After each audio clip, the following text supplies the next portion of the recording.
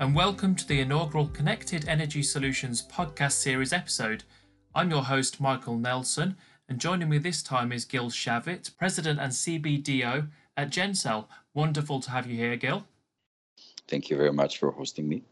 Now, today we'll be talking about the UK's hydrogen strategy and hydrogen in general, but first maybe you could tell us a little bit about yourself and about GenCell.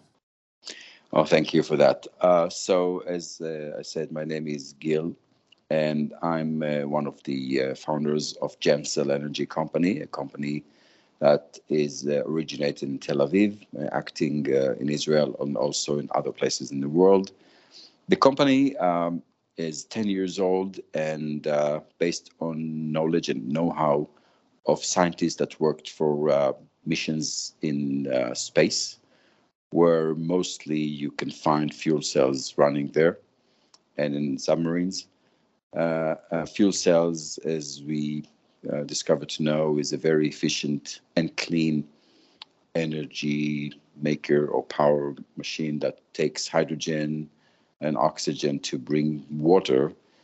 And while doing that, emitting a lot of electricity and some heat. We're using it now for stationary applications for backup or for later on. We'll talk about our next product, which works on ammonia for prime source. So the company has now about 120 employees. Still, more than half are scientists and developers, electrochemists, physicists, electronic and electric engineers, software coders. It's all how to make a holistic solution which runs with an old technology. You know, fuel cells were discovered back to 1839 by Sir William Grove. He was a lawyer and his hobby was chemistry. So he decided to try to reverse electrolysis, to break water into hydrogen, oxygen, then to put it back. And it tried and it worked. He took the hydrogen, oxygen that he took from water, and it became back water and some electrons emitted. And how does GenCell use this fuel cell technology?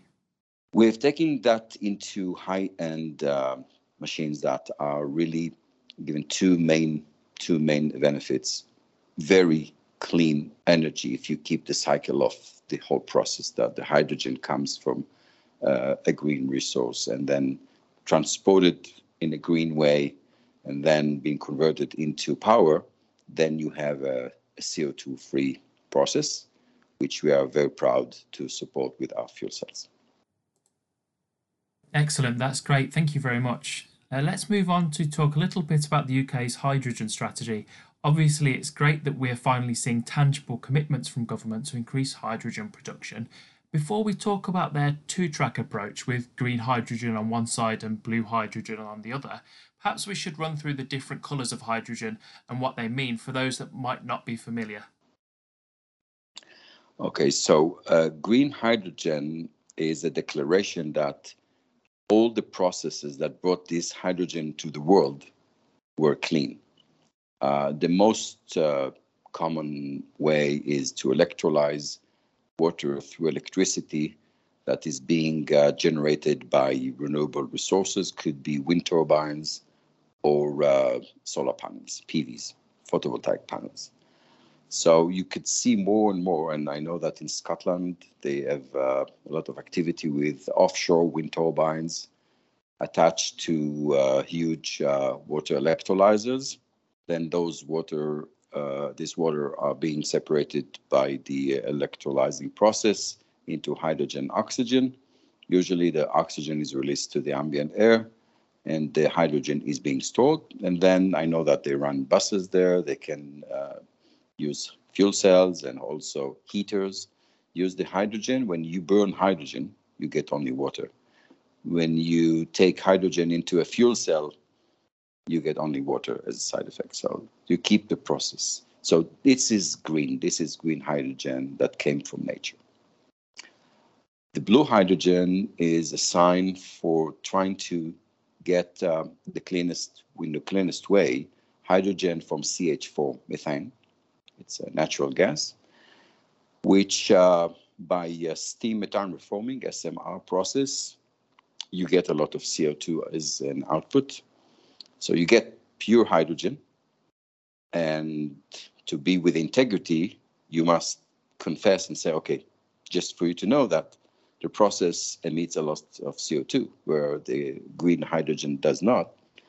So the blue hydrogen gets its color only when the SMR process is being followed by carbon capture. That's it. You take the CO2 emission and try to prevent it from getting into the ambient air, and try to collect, to industrialize, sell it, or bury it. Everything that is providing a clean air out of it, so you are not emitting CO2 to the ambient air. This is blue. And just to add a little extra as well, I believe grey hydrogen is also a thing where hydrogen is produced using natural gas, but without the carbon capture filters or anything like that. Is that right? Yes, that's right. Gray hydrogen is just using the regular way of SMR, steam methane reforming. That's you heat up the steam and the CH4 methane into more than 900 centigrade degrees. Usually it's 950. And then there is a dual cycle. One cycle you get hydrogen, CO2, and monoxide carbon, that's a CO, which is dangerous. You keep that in the system, you don't let it go on. And then you put additional water, additional steam that will take their COs and also convert them into CO2 and get some more portions of H2. By the end of this process, you have H2, the hydrogen molecule, but a lot of CO2. Yeah, and so while blue hydrogen is better than grey hydrogen because most of the emissions are captured, it's still worse for the environment when compared to green hydrogen. I read a recent report from scientists at the Cornell and Stanford universities, for example, that suggests that the full life cycle of greenhouse gas emissions from burning blue hydrogen for heating could actually be more than 20% greater than using conventional natural gas. So, given that, why do you think the UK government, or any government for that matter, would continue to advocate for blue hydrogen? To be a little conspiratorial here, is it just a case of the legacy energy companies having a strong lobbying capacity, the companies which supply the gas used to create blue hydrogen, or are there other factors? I think we have to be very honest and sensitive that making those changes of huge amount of budgets and people that are working in that industry, it's a lot of you can do a change here and you can damage there. So I think sincerely we should give it a chance. I know that it's hard to get a clean process of blue hydrogen as you get from green hydrogen, but with a lot of attention and real efforts to try and find those methodologies that will take the CO2 out efficiently and by almost 100%. I'm not a scientist on that, but from our studying, when we do deep learning on that, if you put that attention, you'll get results.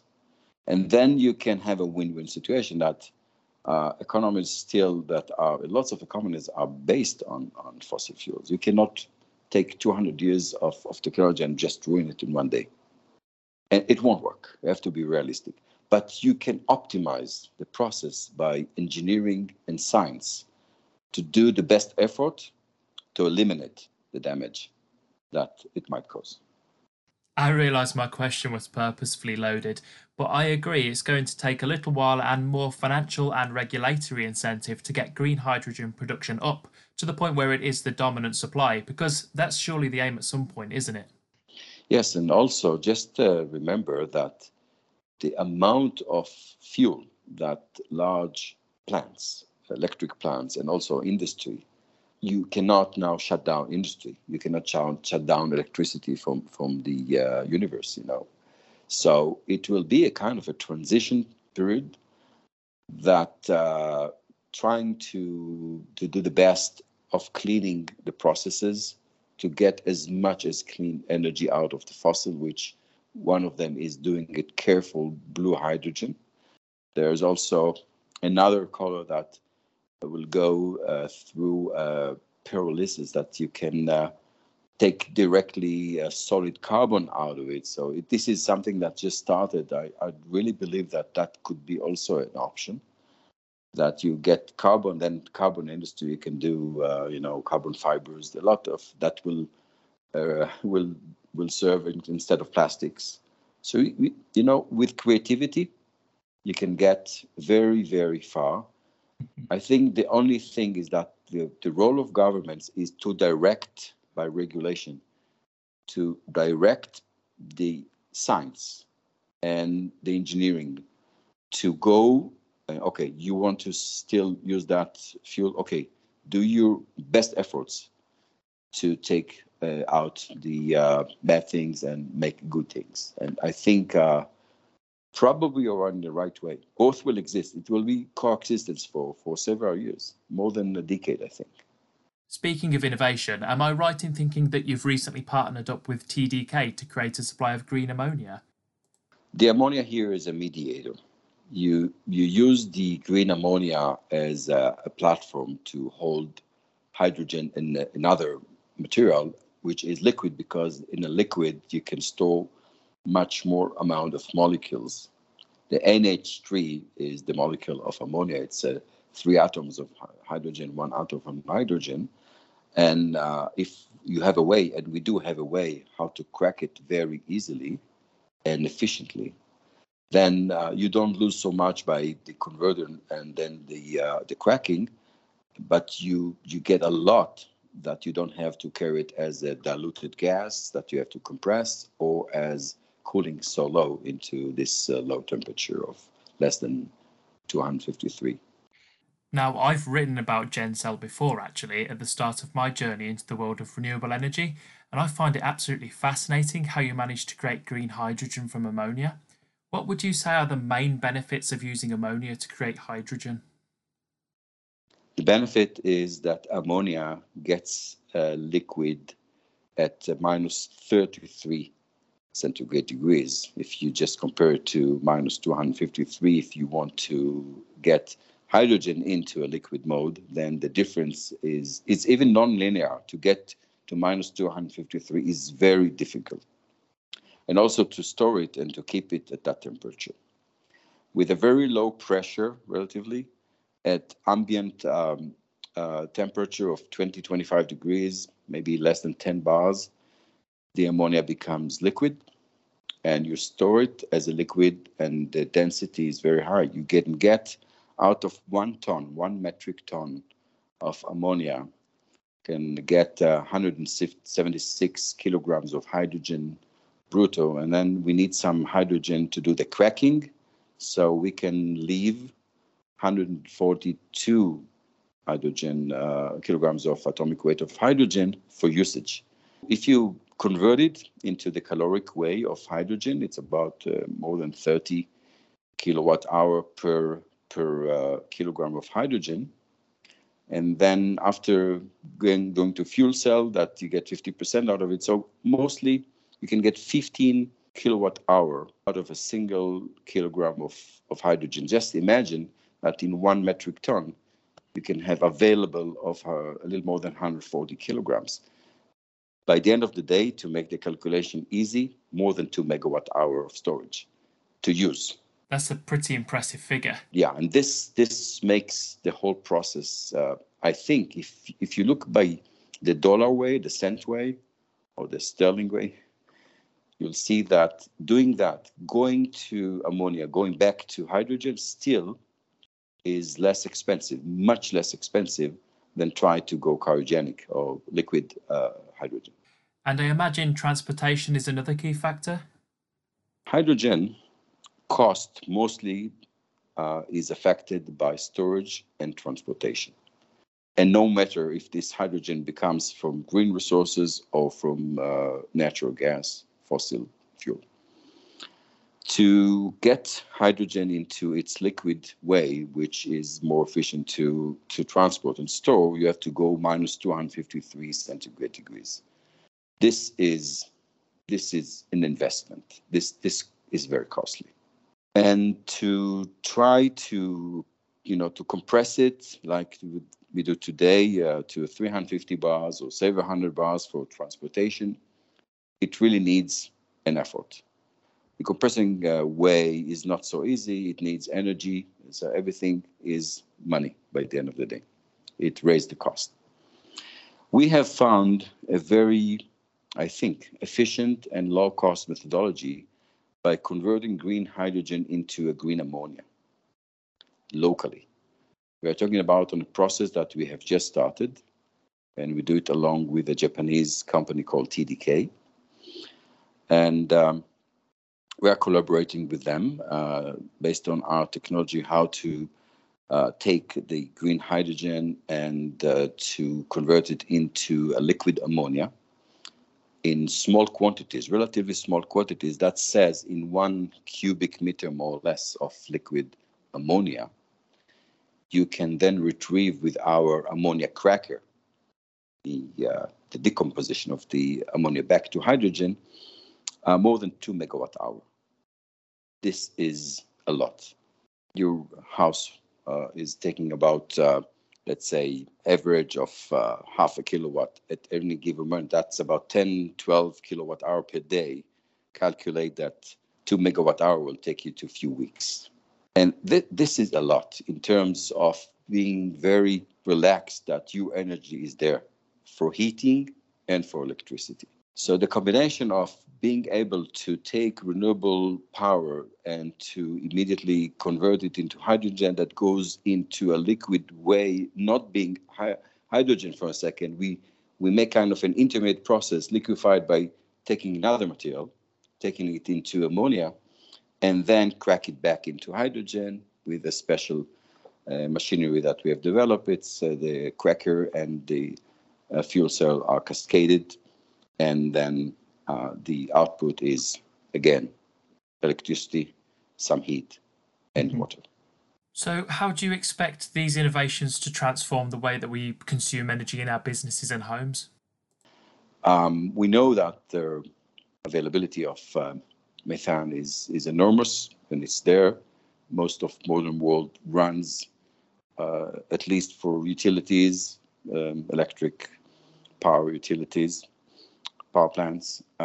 So probably it won't be so easy to take the entire nation and convert it into green hydrogen, because the process is a bit small in terms of you need huge turbines and there are losses. You don't get 100% of what you put. It's at least 50%. But we believe that the future will change another method of using electricity by going DER. It will be diverse energy resourcing. That says that it won't be like today you get a huge power plant of few gigawatts fed by coal or natural gas, or later on with hydrogen. We hope so, but it will be very difficult. But if you split it into microplants, nanoplants, which will be on the single megawatts or even on 100 Ks of watts, then the ability to collect from the neighborhood, the wind or the sun, and to electrolyze water, making, as I said, green hydrogen, then storing it in an efficient way, then you can get two things. First, you get your energy at home. You are not so much dependent on the wiring of the grid that sometimes, get hurt by all kind of weather storms, and floods. And people find us immediately when you have a flood, how many people are now out of grid and they're in the dark. When you have diverse system that everything is located in a very, very close proximity to your house, to your home, then you have two things: an easier way to collect the energy that is ready to use next to your house, and you have higher resiliency. You have a higher resiliency by having the ability to spread and to have also kind of social network that everybody is connected through the low voltage grid. So if your machine doesn't work for some reason, you'll get it from the neighbors or vice versa. And the last question for today. What's your hope for green hydrogen moving forward? Where do you see it evolving in the future? Trying to be realistic. We think that it will be done very gradually. We had decided to start with long duration backup systems using hydrogen. Next step is longer duration backup that will also go into large and long duration of outage of grids. So that will be a kind of a transition from long duration backup as a prime source using ammonia. Because with small units of household, let's say 5 kilowatt, with 1 ton of ammonia, you can run more than a month. And we also decided to go also on the CHP process, which is a combined heat and power. So in Europe and mostly also in England, the energy goes mostly for heating and cooling. And if you take direct heating from hydrogen, it's more efficient than convert it into electricity, and then from electricity to electric convectors. So just go. So we split some of the hydrogen we direct into the fuel cell to get electricity, but some of the hydrogen, maybe most of it, could go into heaters, which both are clean, but you get more juice out of it in terms of energy. And I think that's all we have time for this podcast. Thank you for being such a fantastic guest on our opening podcast episode, Gil. It was my pleasure. Thank you very much. And I hope you, the listener, enjoyed our discussion as well. I've been Michael Nelson. Until next time, take care.